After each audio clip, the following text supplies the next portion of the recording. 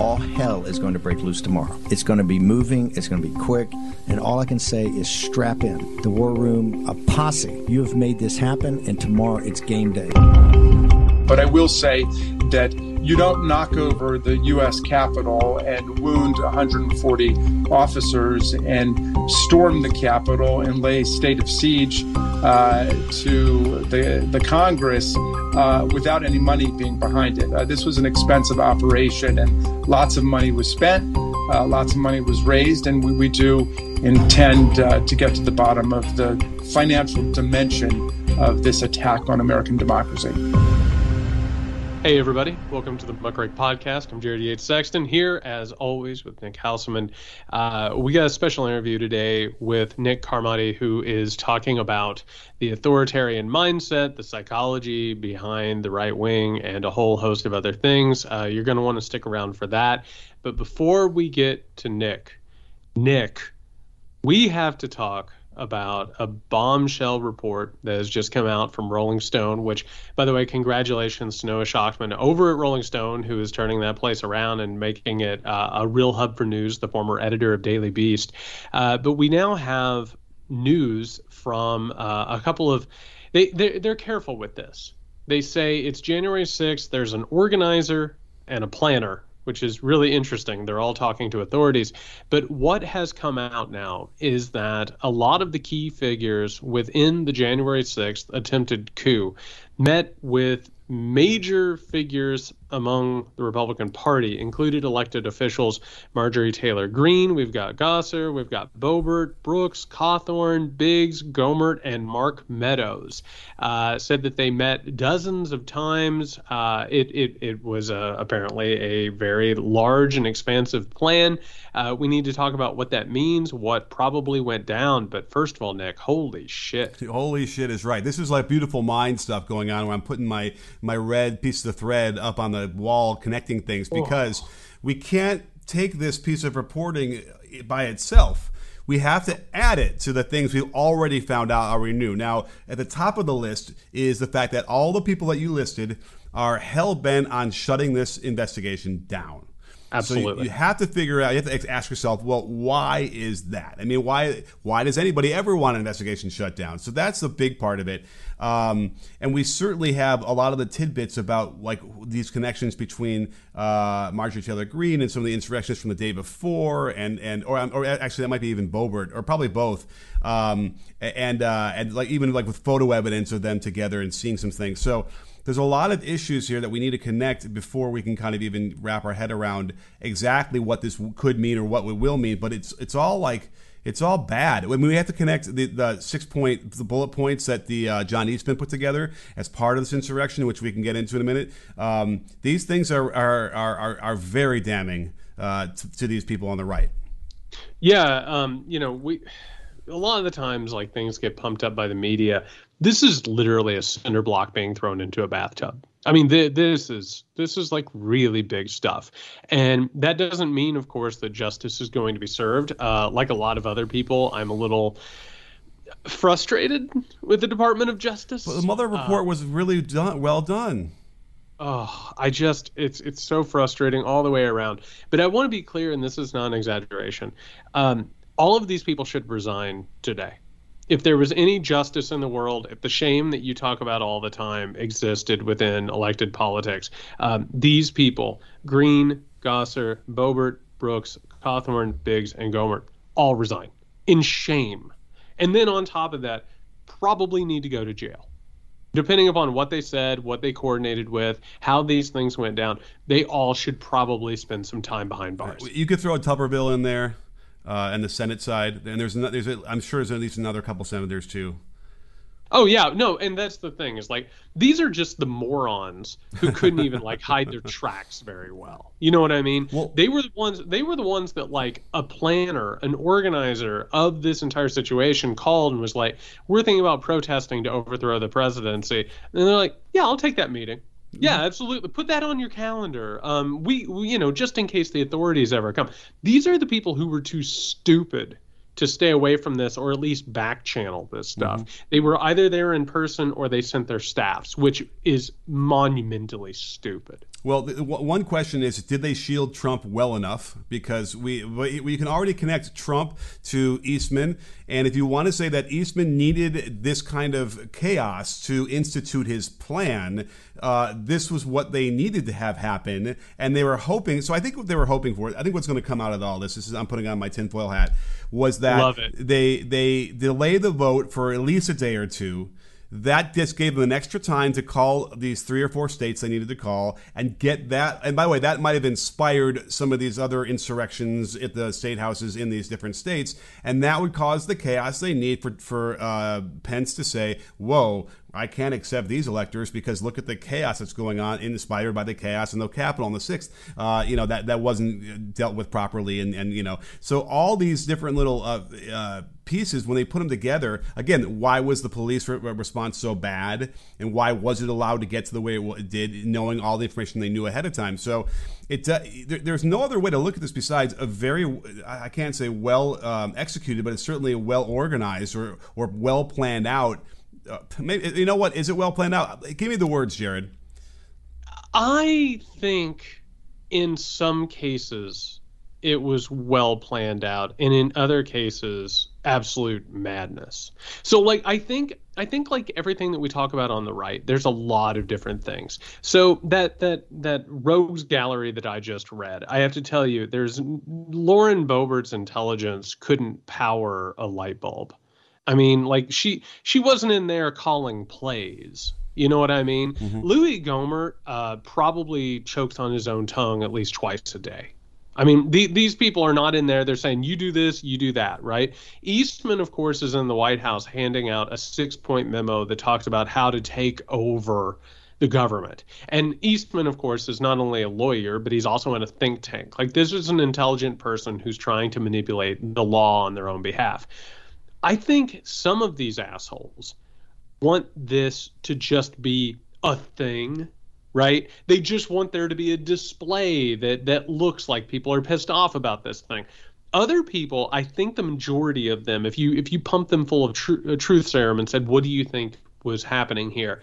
They wanted protesters to be outside of Congress, making noise, making a racket, and they wanted to either make Republicans or Democrats, for that matter, uncomfortable and afraid of consequences, and it could possibly move things around or whatever. But I have to tell you, you start meeting with the chief of staff of the White House. Mark Meadows is a serious person. The chief of staff of the White House does not take these kinds of meetings. You also have, of course, Katrina Pearson from the Trump campaign, who is also carrying water for these people. They're not interested in spectacle. These are people who have very specific goals. You know what I mean? What do we want to happen here? And we know from Donald Trump, from what he has said, like a mob boss, he always liked to get up near it. Right. And then whatever it is, whether it's the overthrow of the government or undermining of democratic institutions, he wanted the person on the other side of the desk, Mike Pence. Right. Mm-hmm. And you remember that quote that we talked about in this podcast. He said to Mike Pence, and Mike Pence said, I don't have authority to overturn the election. And Trump, of course, gestured at the people outside and he said, what if they think you do?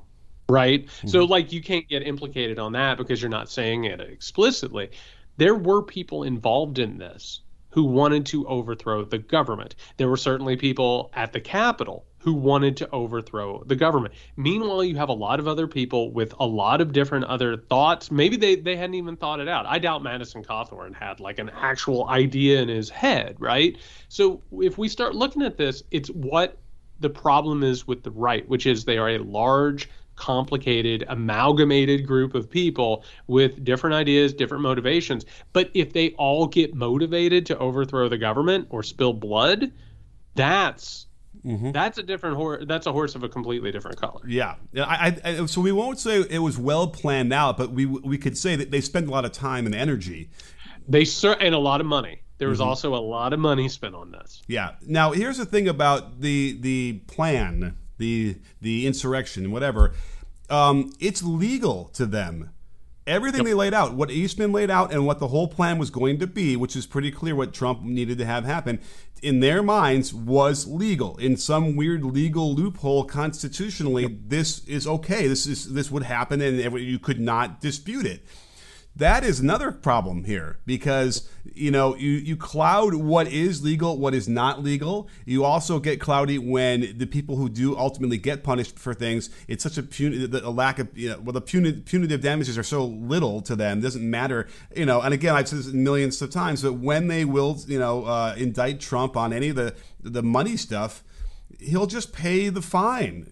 If it's a tax thing, he'll pay whatever they think he owes, and he won't pay it. He'll raise it from his people that follow him, and they'll move on. It's the cost of doing business, which is happening across the country for tens of thousands of CEOs or whatever across the country. They do all this, and they don't care about the risk because they know that the punishment is nothing to them. Is easy to off their back. So that's the thing is we have to understand is that to the right and what was this insurrection was legal. This is going to be something totally fine. Well, I mean, if we're not going to hold people accountable, if you call a Steve Bannon in to testify and he doesn't do it, and maybe you hold him in contempt, but I don't know about you, Nick. I'm going to check. Has Merrick Garland brought charge? No, he has not. No. Oh, no. Wait, one more time.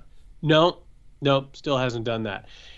If you do not hold these people accountable, it is simply you might as well usher them in. Like so many police who just say, go ahead, good luck. Because one of the problems here, one of the issues is, so they went into the Capitol, right? They disrupted the electoral process. They went into the Capitol. Donald Trump eventually, of course, basically had to have a cattle prod up his ass to go out and say, you're all beautiful people. We love you. You're very special, right?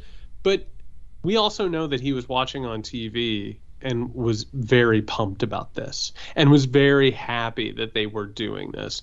We would be having a different conversation if Donald Trump would have tweeted out on January 6th, don't let go, don't leave, right? You now have the Capitol, don't do it. Or if Mike Pence would have gone through with the plan that was handed to him.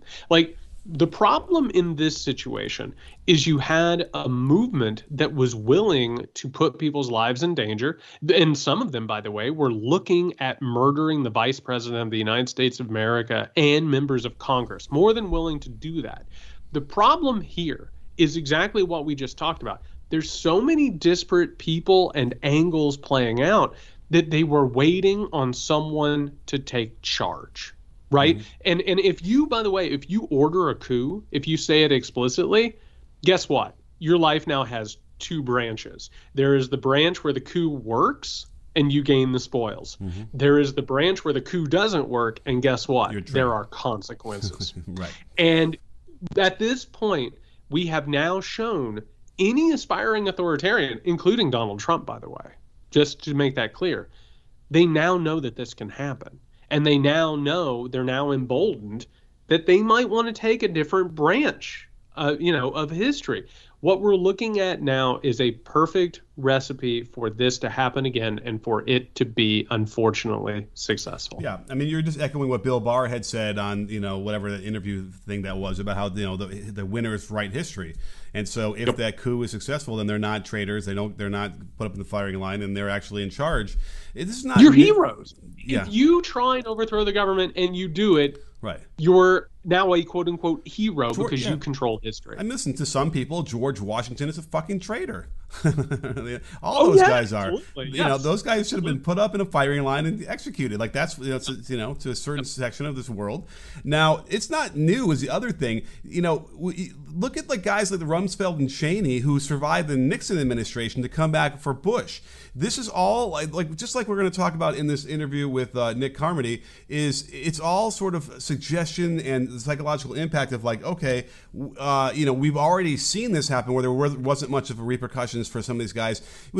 And anybody who lived through the Nixon administration and what he did to this country, they should be ashamed of themselves if they supported Trump in any way, because they've already seen what it did to the country. And then meanwhile, though, what they all know is, well, look, it doesn't end your career if you're involved in that and being part of that thing. So here we are. That's why Trump is going to be able to run again and may or may not win, barring him being in prison when, the campaign starts. I don't know. But this is where we're at as a country. We didn't clean it up after Nixon. And we didn't clean anything up after Reagan, the Iran-Contra, and this is the direct line to Trump. I mean, I'm going to read the list again. Marjorie Taylor Greene, Gosar, Boebert, Brooks, Cawthorn, Biggs, Gohmert, probably others that we haven't even talked about, staffers that we haven't talked about, people within this movement who went in there, battled with police. You want to talk about the interview with Carmody? Like, that's how you gain meaning. You were there on January 6th, or you helped make it happen. All of a sudden, guess what? That's not something to be ashamed of, because you're not going to prison for it, right? You don't have to resign your office. You're not publicly shamed and disgraced. At that point, it becomes a heroic moment. You know what I mean? All of a sudden, I went there and I did it. I had the guts to do this. And you have a shit ton of people, by the way, who were at the Capitol who have been LARPing, live action role playing, that they are the new revolutionary generation, that they're the new founding fathers of an America reborn, or what. I think that's the Purge, but it sticks. But that becomes their story. And as a result, guess what? January 6th, at that point, it's not a disgrace. It's something that now must be avenged, because they locked up some of your brothers, right? Oh, yeah. They made a big deal out of it. Now, all of a sudden, you need to go back and you need to take the damn thing in order to show people who's boss. It becomes suddenly your heroic journey. I have to go to Teespring and create a shirt that says, I was at the January 6th insurrection and all I got was this lousy T-shirt. Like, that will make $1 million. I was at the January 6th attempted coup and all I got was this speaker's podium. Yeah, right. There you go. I tased multiple cops at the January 6th, and all I got was, an indictment. But there were other versions, by the way, of that video that Trump ultimately released and said, "We love you. Go, don't." I think it did say "go home" right at that point, like hours later. But I do remember reporting I would hope that maybe those other versions exist and they would end up being subpoenaed by this investigation, because I think it also lends to what you were saying earlier, was that he was cheering these people on. They created it. They created the environment where they don't need to say you have to have an insurrection, but they know what's going to happen. They've stirred it all up. And again, we'll find out what happens with Kash Patel and all these weirdos that they put into the Defense Department January 3rd or whatever that was, which made no sense then, and it will probably make a lot more sense if this investigation ever gets around to doing public testimony and releasing some of these documents. Because by the way, I do have hope that that Bannon is going to be arrested. I feel like they're on track to begin that process.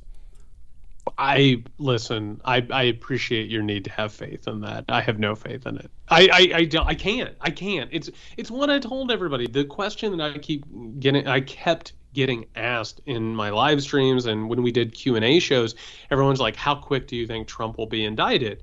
And I'm not going to believe it until I see him being, perp walked out. Like, that's not the way this system works. Like, wealthy, powerful white men really don't get held accountable, particularly when it makes you reconsider what's happening.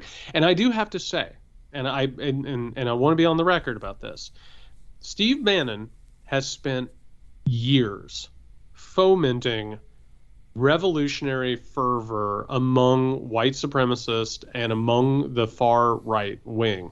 If Steve Bannon is arrested for his role in January 6th, I mean that's the jar of pickles being opened, is what I'm saying. Right. That is a situation where in the next few days after that, you just kind of need to look around a little bit. Right. Well, that's the Obi-Wan Kenobi. If you strike me down, I'll be more powerful than ever.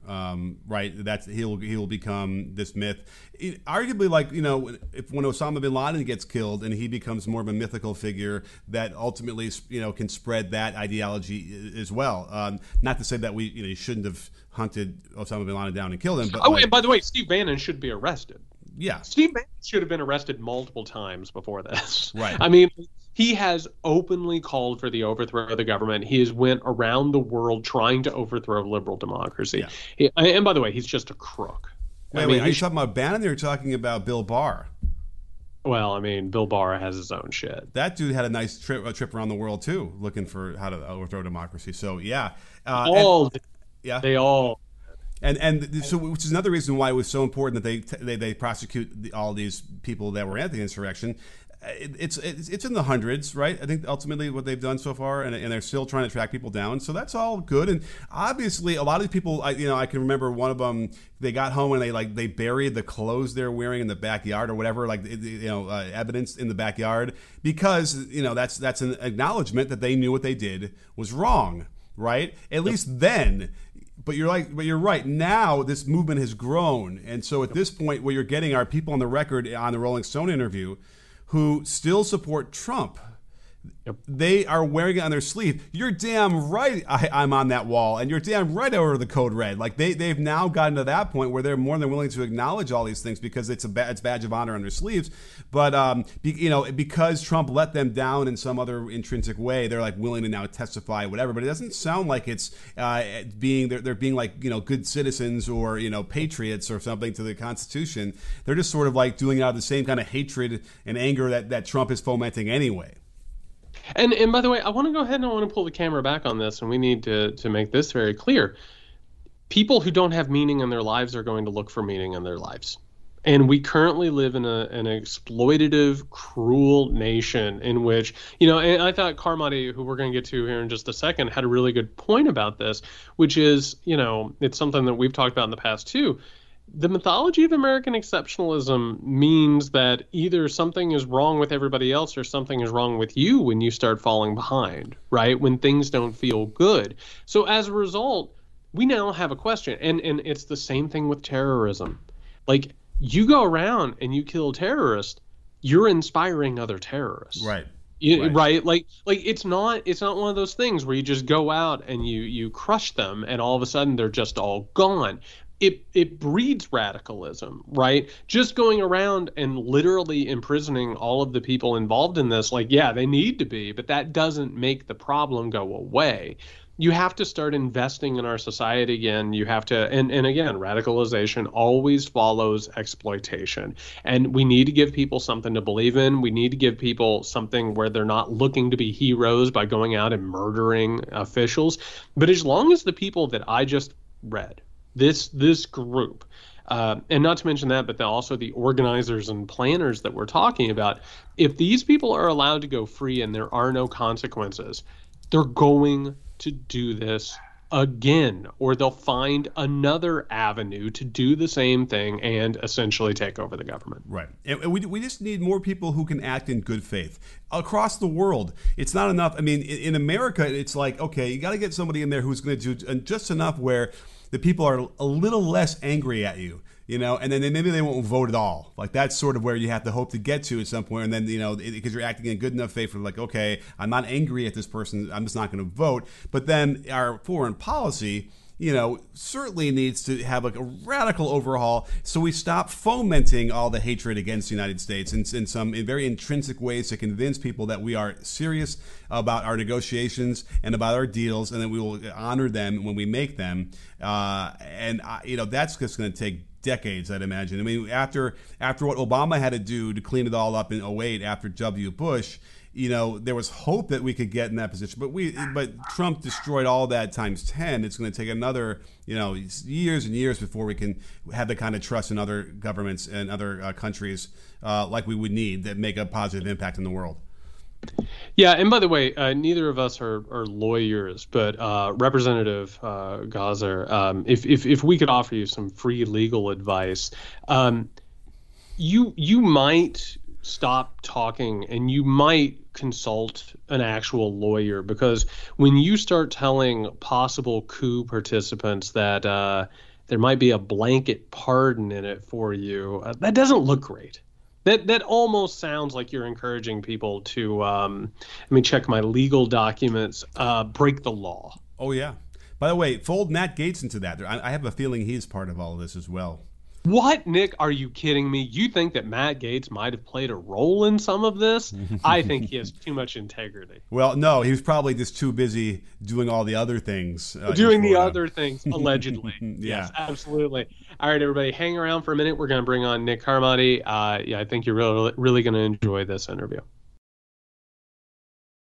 Hey, everybody. We are really, really lucky to have a guest that we've been looking forward to for a while here.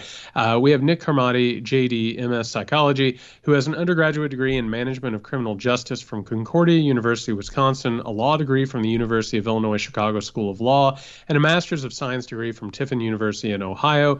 Nick has a private practice based in Denver, Colorado, and also works with low-income children who have experienced trauma, doing great work there. Nick is currently working on a book about the psychology of American politics during the Trump era as a collection of essays titled Trickle-Down Pathology. Nick, thank you so much for coming on. Thanks for having me, guys. Appreciate it. So one of the reasons we wanted to talk to you is we spend a lot of time on this podcast talking about not just the historical context of things, but trying to get into the mindset of a lot of the danger that we're facing right now. For me, my background comes from the fact that I grew up with a lot of Trump supporters, a lot of people who have been radicalized in these moments. I have a lot of thoughts about what happened with them personally, but I've really been interested in a lot of what you've been talking about. I know you've been talking about addiction models, you've been talking about trauma, these sort of loops and all of that. I was hoping that we could start off this conversation, if you could give our listeners a little bit of a summary of how you see the current political moment psychologically. But I think one of the things that we've seen is or that we struggle with is how people that we've known for a long time suddenly become unrecognizable. And, I think a lot of that has come, you've seen research with like Altemeyer, who talks about up to 30% of a given population has the psychological profile of an authoritarian follower. And maybe it's a case. And I think a lot of this, it's multi, factors involved. We're kind of trying to piece together stuff. But if you take Altemeyer's work and you take people who have maybe the psychological profile of being an authoritarian follower, and then you put somebody like Trump who has authoritarian impulses and instincts, and he starts speaking to those predispositions, they start to respond that way. And I've written in certain things that I've written, I've talked about how there's been a manipulation and a exploitation of the neuropsychological fear responses, right? I mean, they will play on these fears, and when you get people to be scared, it's almost into a state of hypervigilance that is similar to what we see with like PTSD, where people are seeing threats everywhere. They see everyone as a threat, minor threats to status or wealth or culture or even political power is kind of internalized to the point where people see everything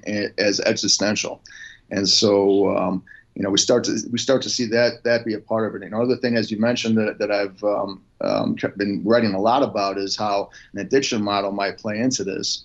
And one of the things that I was observing a few years ago was how people were responding to, or the effect that politics, particularly Trump, was having on personal relationships. And it was paralleling very similar to the effect that addiction has on personal relationships. And we were seeing, divorces or defriending and all these situations that were occurring. And one of the things that I was starting to come across was that people would start to respond to the high conflict information. They were almost getting charged up. They were getting almost this high off of it in a way that they would when they were engaging in something with that was dopamine related, which is the reward center of the brain. And so there seemed to be almost this high on this front end of it when they would anticipate, or that when they would plug into this stuff, they would get this high off of it. And I started coming across research that talked about dopamine in terms of anticipation, not necessarily the act of the behavior, but the anticipation of the behavior. And it was couched in terms of subjective utility. And when you think of terms of subjective utility with confirmation bias, well, what are we doing? There's a certain subjectivity there that we are confirming through engagement of information sources that are telling us what we want to be true or what we believe to be true. And so I started to come across other information that was showing fMRI scans that were showing that certain areas of the brain that light up when we experience physical pain were also lighting up when we experienced social isolation or exclusion. And so when you think about that in terms of tribalism and just our political affiliations, is that it's possible that when people try to pull away from a group from which they see themselves as a member or from which they derive identity from, that social isolation or that exclusion, there may be an area of the brain that's lighting up in that same way. There may be a physical pain avoidance component to this, similar to other addictions like alcoholism with the DTs, with opioids, with heroin. When people literally go through a withdrawal process, it is a physically painful experience that often pushes them back into, quote unquote, relapse to avoid that physical discomfort, that pain avoidance. And so when kind of piecing this together with this hypothesis theory about addiction, on the front end, you have people who are, chasing that dopamine high. They're, chasing that confirmation bias, that the subjective utility, the anticipation. And then when, if they do start to pull away from it, where they can avoid chasing that dopamine rush, then they start to hit that pain avoidance component where the social isolation or the exclusion was causing, literally a painful experience that would then push them back into chasing that high, and it just becomes, rinse and repeat. And so, for me personally, it's just been trying to, as we all are, we're just trying to understand what's going on. It's trying to, piece together the different components, whether it's psychology, whether it's neurobiology, whether it's, authoritarian aspects of it with Altemeyer's work, just trying to make sense of the insanity that we've been experiencing. I've talked about this in the last few months, and I think I kind of just want to drill down because you touched upon it just now. The notion of like even the anti-maskers, for instance, and these scenes that we see on social media of them, I feel like that's what you're talking about. There's a chemical that gets released when they get a chance to defend this notion of freedom behind anti-masking or anti-vaxxing. So that's what we're kind of talking about, right? Like there literally is something in the brain that gets triggered that gives them a whole sense of, can we go further and say self-worth, or is it simply just a rush? Well, I think there's definitely a sense of ego investment and identity investment and the tribalism aspect of it. I've written about how two of the most difficult sentences that people can speak is "I was wrong" and "I'm sorry." And the longer that we put off admitting error or mistake, the harder it becomes to finally do that, because we have to, we've been doubling down or we've been digging in for a much longer period of time. It becomes it's much more of an ego hit. There's less face to be saved. And so I think the ego and the identity is a big part of that. Now, one of the things and I was just kind of thinking about this recently, and I haven't written about this, is that we're hearing about, at least as far as the anti-vax stuff, in terms of othering. And, it's interesting to see, for a lot of these people right now who have an issue with othering, they didn't have a lot of problem with the othering that occurred for the first 245 years of this country. They have an issue now with the othering because now they feel like they're being othered. And I think this has been, really, brilliant, and I use quotations around it. It's been a brilliant marketing campaign with othering, because it's basically created a form of identity politics amongst the right, which is predominantly white, who are obviously the dominant demographic still, even as it's shifting. It's still a dominant demographic, but it's basically put the dominant demographic into a minority mindset through anti-vax othering that creates a I just lost my train of thought. Identity politics component, where the dominant demographic can embrace a minority position because of even though they're still in the dominant position power-wise, but to act in a way that where they're not. Now, where this is dangerous is, unlike minorities in this country, they like to draw this false parallel with Black Lives Matter protests and all that stuff. But the difference here is when a dominant demographic is in a position of power, but they embrace this identity politics or this minority status, they are in a position to act in a way and this is where where we see as far as minority rule, they're still in a position to act in a way or to pass legislation through voting or whatever it was that kind of manipulates or exploits that identity politics, which generally is perceived to be from minorities. But in this case, it's being embraced by the majority. Yeah, and I think what's interesting with that is that so much of what the right wing is obsessed with is having all of the power and capital on their side, but still finding ways to feel victimized, right? Which is one of the, I think, the animating ideas behind the right wing. And I have to tell you, somebody who was raised up by abusive authority figures, one of the things that I've come to understand is that behavior is so often that overcompensation of strength and abuse is actually a reaction to insecurity or personal fear or sort of feeling as if they're out of control themselves. And, you go through somebody like a Donald Trump, who obviously has patterned so much of this behavior. I mean, this is a person who claims that, he's tough and all of this, but he is just paper thin. And even just a momentary criticism or even not enough praise sends him off in one of these abusive cycles that we've had to deal with. And I have to tell you, and I'd like to hear what you have to say about this, watching what I have seen in my own personal life and upbringing play out now on a political and sociological scale, the mass hysteria, so to speak, on a national level is really disturbing. I was wondering how it feels to you to be able to piece this stuff together, but to have to watch the country sort of suffer through this on this massive scale. Yeah, it is frustrating. And one of the analogies I've used, I was just using this yesterday in a conversation, is that because it is traumatizing for people to hear it, and I'll even be accused from people on the right of being a fear monger myself by analyzing and dissecting the things that I say. And I've also had people ask, how can you, just immerse yourself in this stuff? How does it not burn you out, or how does it not just become overwhelming? And I guess the analogy that I would use is that, it's similar to, when I immerse myself into it, it kind of goes into a very, almost an academic or an intellectual state where I'm able to kind of dissociate from it. I'm the same way. I want to have control and an understanding of it. And the analogy that I use to it, it's similar to like, an ER surgeon who just dissociates from the blood and from the gore and from, just the physical trauma.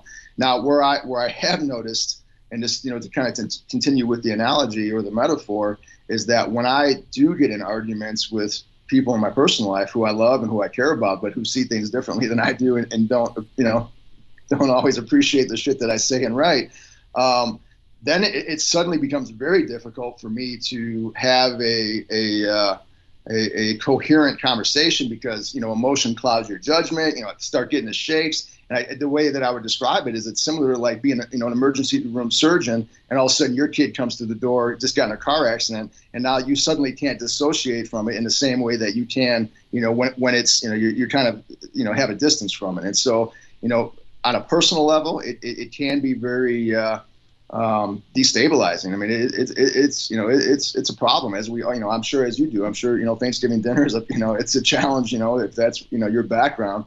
But when I'm writing the threads, when I'm writing the articles, when I'm kind of thinking about it, I'm able to kind of, detach from it in a way that allows me to look at it objectively and unemotionally.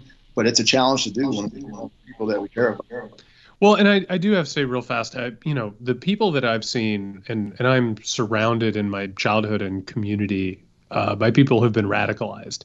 I watched people in my family who they got lost in conspiratorial radicalization. And what I noticed, and I was hoping you could talk about a little bit, is that there is an absolute parallel line between their own personal troubles in their lives, their feeling of powerlessness, their feeling of cataclysm, right? They don't have enough money. They lose their jobs. They're getting divorces. They're not able to make ends meet. They're not able to buy these things. But that idea of understanding that quote unquote secret knowledge of QAnon or the New World Order conspiracy or any of those things, it gives them a momentary glimpse of power and meaning and self-worth, because now they're a quote unquote digital soldier, where they have that idea and suddenly they can start to make sense. But it always parallels what I've seen in personal crisis. Yeah. And one of the things that I've written about is I think there's, a lot of the people who now have, the Make America Great movement or Bannon's America First movement, a lot of them have for so long really clung to American exceptionalism, right? But for a lot of them, they're not necessarily, they've been basically coasting on the reputation of previous generations as far as American exceptionalism, whether that was the World War II era or whatever it may be. And I think there's kind of this cognitive dissonance that occurs that is occurring with them, where they're trying to still embrace this theory, this narrative about American exceptionalism, but they're not really excelling. And so, when I've written about the QAnon and the conspiracy theories, is that I think in some ways, conspiracy theories are a cognitive dissonance reconciling narrative that allows them to simultaneously satiate their own narcissism, right? That I am superior, that I am smarter than everyone else, that I am in this exclusive club of the knowing, because as you said, I do my own research and I found out all this shit that nobody else knows about or nobody else will talk about. And it allows them to still embrace this perpetual grievance and victimhood, because despite all of this grandiosity and amazing abilities, they still have underachieved, or that they still haven't lived up to the American exceptionalism that the previous generations have. I'm kind of curious. You kind of touched upon it before, and the notion of what it feels like to be in the face of a right-wing, hostile opinions and ideas about what they want to say. So we've mapped the brain to some degree, and you're talking about how the dopamine is created, and that gives them that sense and that rush. What happens in the brain when to the left, like you kind of mentioned? Do we understand that and what the chemical components that happen there and the reaction when you are now faced with that and have to somehow, either refute it or not, or, do we know more information about that? Well, this is more. This is universal, right? I pay more attention to the right because I view the current movement as an existential threat to democracy. But absolutely, this is a human, cognitive process. This is human neuroscience, and it does happen. And I just had somebody, I think it was 2 weeks ago, who was asking me about this. And you could look at, in the same ways that we have, we analyze conspiracy theorists, and Trump's going back in August. And, Bannon or Trump was saying he's going to be going back before, the 2024, 2023. We've had the same thing. The left has had the same thing with, if you think about it in terms of, the Mueller report, or the first impeachment, or the second impeachment, or indictments, or investigations, or, now Carville's saying that, he guarantees 3 things might happen. One of them is Trump's going to be indicted by the end of the year. And what that is, it's the same thing. It's that anticipation. It's this time he's finally going to go down. You get the rush from it. You're plugging in. And so, it absolutely occurs on both sides. It's just, it's just a different variation of the same process. You're plugging into different information and anticipation of what you hope will happen, or what theoretical could happen. In both cases, as I've written about in the addiction model, it's the power of maybe. Maybe this time Trump is finally going down, and we just keep buying into it. Is there a sense that this thing could kind of break along like intelligence level lines, or not? Is it too messy to kind of try and break that up? I think that's intellectually lazy to say that it's just dumb people on the right that fall for this shit. Because I personally know people, 130 IQ, who I argue with, who are very intelligent. It's not about intelligence, in some ways, I think the intelligent people can be more difficult because they have an awareness, they're cognizant of how intelligent they are, so it makes them less likely to believe that they could possibly be wrong. And we could be guilty of that too. We're both, we're all 3 smart guys, and we could also be guilty of slipping into that same mistake. So in some ways, I think one I absolutely do not is there low IQ? A lot of you go to the moderate rallies, absolutely, but you could find the same thing, running through the streets after the George Floyd stuff. So it's that stuff it's all relative. I wanted to talk briefly because one of the things I keep finding in my research is that authoritarian societies, and by the way, America has had so many different shades of authoritarianism in its history, oppression, soft oppression, intimidation that makes people sort of fall in line and not speak out. But authoritarianism, particularly as a movement, and fascism as a movement, uses trauma and abuse as a weapon. Because what's intended to be done is to sort of beat or socialize a population into submission, right? To get them to the point where they feel powerless, they have to look up to some sort of a great leader, or, they start looking around for messiahs and saviors that are suddenly going to put things right.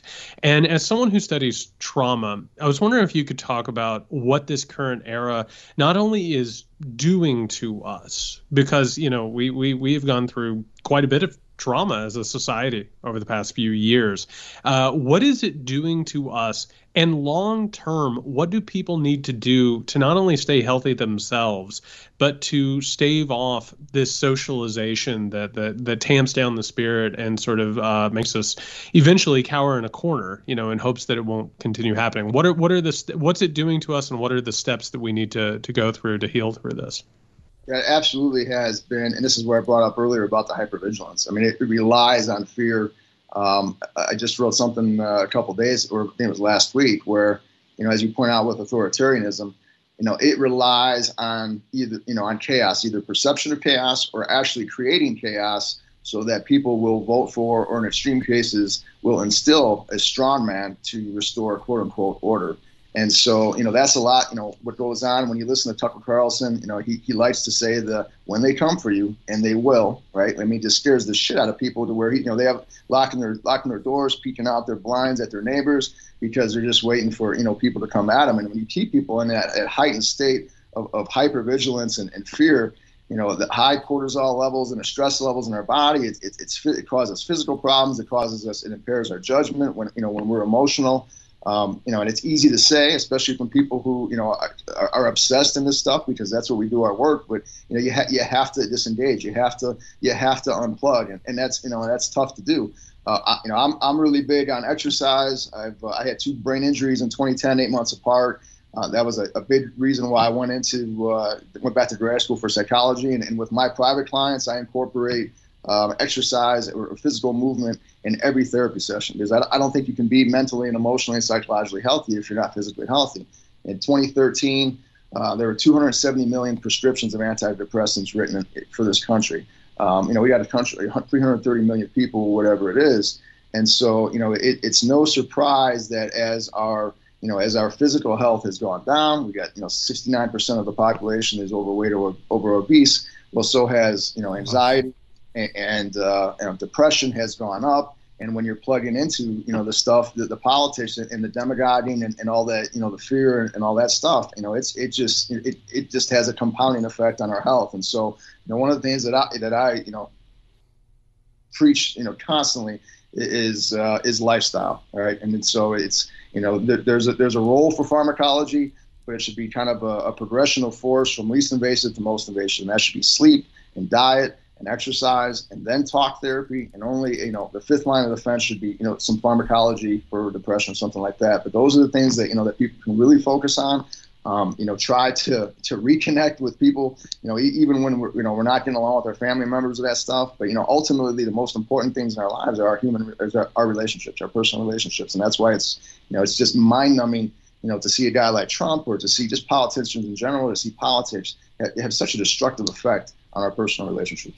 Well, I'm kind of curious, with your ear and your eye, is it easy, or have you been able to detect like a rigorous and organized psychological manipulation in what they say and how they say that? And I guess the next question would then be, if that is what's happening, a lot of times with Trump, he'll say something 3 times within a 30 seconds. There's something, I think, psychological about that. The question then is if you are aware of those things, does that make you more impervious to the manipulation they're trying to have on over you?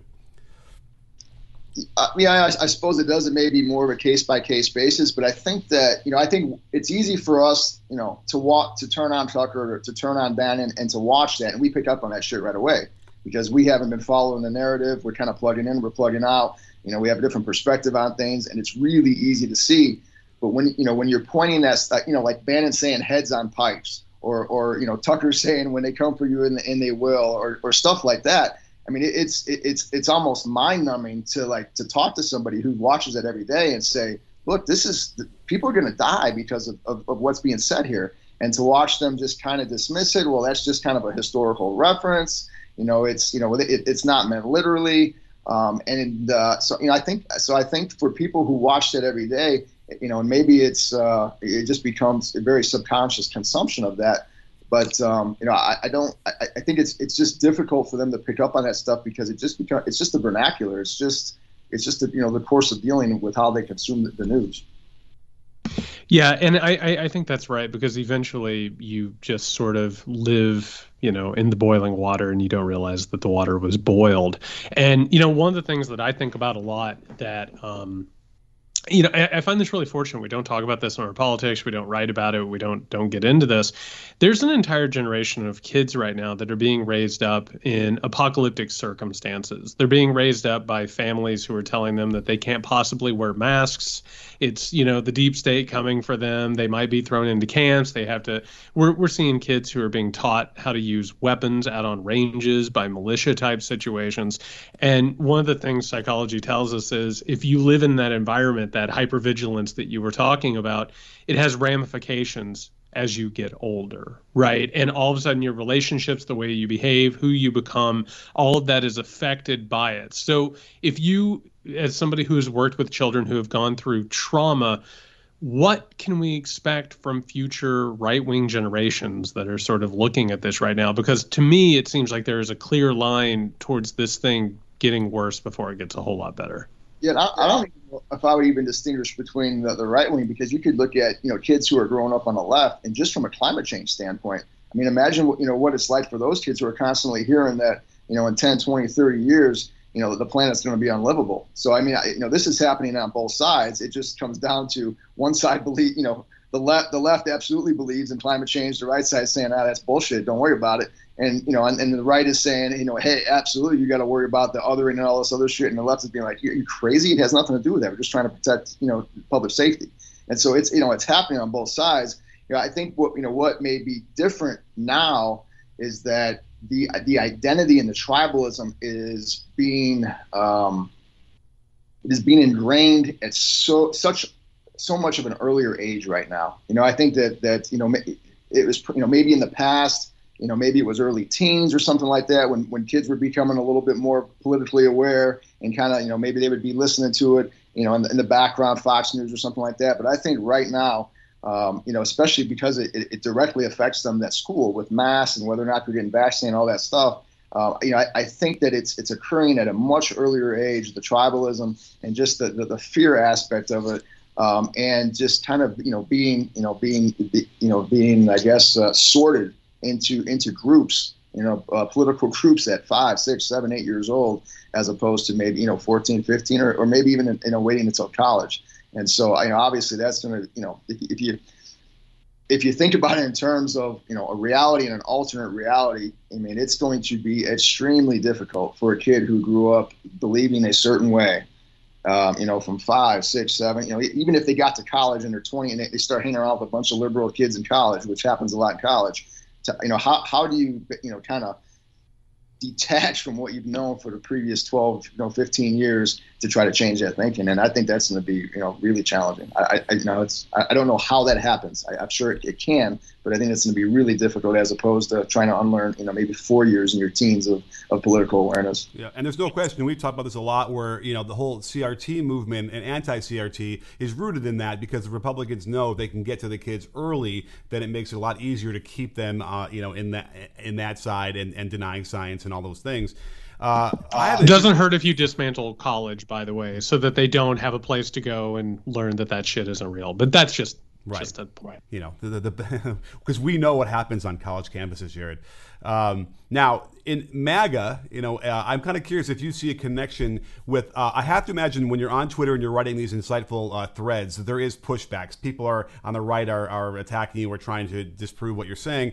I wonder if you see a parallel to when I think about MAGA and I think about what they really want to, you know, return the country to. Oftentimes it's, you know, the Eisenhower 50s. And when you think about that time, psychology itself was very taboo, right? Like you couldn't talk about your feelings. You wouldn't ever go see a shrink, you know, in that kind of era. And I'm wondering if you're seeing if there's a parallel there to the blowback that perhaps you're getting with your analysis on the psychology standpoint with like that notion of how they're trying to go back to this era when that was a taboo subject anyway. Well, from a blowback standpoint, you know, one of the problems with social media and the algorithms is that it tends to herd people into, like-minded groups. But, you know, another aspect of it, especially for somebody, you know, like me who just started out just writing into the void and started getting some traction, was that those algorithms also prevent me from seeing a lot of the attacks and the blowback, because I just don't see mentions from people who, you know, the algorithm determines isn't, you know, ideologically aligned with me. And so a lot of that I don't see. I won't notice it until somebody who follows me will be defending me or attacking somebody who attacks me, and I'll be like, what the hell is that from? I'll click on their response, and then I'll see the person that attacked me. So a lot of it I don't see it. You know, one of the ways that I deal with it personally, especially, you know, since I'm not somebody who's been in the public, and the brain injuries and the social anxiety and all the shit that came with that, was that, you know, I just kind of tell myself these guys are bots. You know, it makes it more comfortable for me to deal with as their bots, or, you know, to, you know, try to selectively take it in. And, you know, I have people in my personal life who tell me I don't know what the fuck I'm talking about, so I don't necessarily need to have, you know, people I don't know telling me that, because I can self-scout and self-evaluate that way. But from the psychology standpoint, a lot of it, you know, I'll hear it a lot as well. You know, you're preaching to the choir, and that's true, because, you know, for a long time, and I remember Rush Limbaugh specifically saying this, is that they consider psychology psychobabble, right? And right now, you know, one of the things that, you know, there's a concerted effort to keep people from self-reflecting, because that may cause them to reevaluate, you know, where they're at things. And so if you can disparage or stigmatize psychology as psychobabble, and to kind of push away from it or stay away from it so that you won't self-reflect, well, that, you know, that has some utility for certain entities. Which I think that's what MAGA is all about. I think Trump came along and told people they didn't have to think about themselves, and that, you know, everybody who told them that they did, or they needed to, you know, check their privilege or whatever, that was coming. Nick Carmody, thank you so much. You've been so generous with your time. Where can the good people find you? I am at Nick_Carmody, CARMODY on Twitter. And I have a Patreon site that I tried to rewrite most of the threads on there. There's no paywall. I don't want a couple dollar ask keeping people from reading the information, because I think this stuff is too important. And that is patreon.com /Nick Carmody. All right. Thank you so much, Nick. Keep up the good work. All right. Thanks, guys. Appreciate it. So fantastic insights from Nick Carmody in terms of what we've been talking about for a few weeks now, and it just makes sense to me that there is a chemical reaction in the brain that encourages this behavior. You can see it. In fact, I almost feel like it's related to the actual insurrection itself when you're watching that footage. Yep. And I think we talked about this. Either it was heightened by external stimulants or just, you know, the dopamine production naturally. It wasn't natural. Like, you know, that energy in the description we've seen and the people who have reported on it is enough to cause them PTSD just to be around it. And I just feel like you know, it sort of helps us at least understand why this is happening the way it is. Yeah, you know, when I was reporting from Trump rallies back in 2016, one of the things that I would always see is post-Trump rally, you'd have a lot of young men who were high. You know what I mean? They were really high off the rally. Yeah. And they would go, and they would be high in the rally. That's, of course, when they would start to intimidate people or even start fights within. But they would go outside, and if there were protesters, right? If there was somebody that they didn't trust, you would actually see this sort of pinball effect. You would see one person start to get really, really aggressive, and then another person would sort of join in on that. And you could tell that it felt amazing for them to become bullies and aggressors, right? And we know that and it's not just testosterone. Testosterone actually just reacts to those behaviors sometimes. But there is a rush for people. I mean, we see this with people who commit crimes. We see this with people who commit violence. Like, there is a chemical situation happening in all of this. And one of the reasons I was excited about the conversation with Nick is we have to start talking about psychology. We have to. We have to stop just pretending like all of this stuff just occurs. You know, when I had Mary Trump on the podcast a while back, we talked about this isn't just a political and social crisis. It's a psychological crisis. It's a mental health crisis. Mm-hmm. And we have to start actually dealing with those things if we're going to figure any way out of this. And like we said in the interview, the self-reflection required to lift yourself out of the morass of what the Republican Party has built is non-existent in a lot of people, and it doesn't matter what your intelligence level is either at that point. But there are personality traits that people will have that will sort of not allow that. And if we could somehow figure that out, it would probably make the debates a lot easier, or not a lot easier, but certainly more civil and maybe more productive. Self-reflection is so hard in general. You know what I mean? Like, even if you're not a right-wing authoritarian, like, it's hard. But they've got Trump. They've got media figures who are like, it's fun. Like, I just saw a shirt today that some woman was wearing. And it was like, I love toxic masculinity. Oh, God. And it's like, oh, my God. Like, what are we doing here? And in a large way, it is a portion of our population that is being told by the people who are grifting off of them and are taking their money and taking their votes, and they're telling them, don't listen to anyone around you. You are perfect. Everybody else has the problem.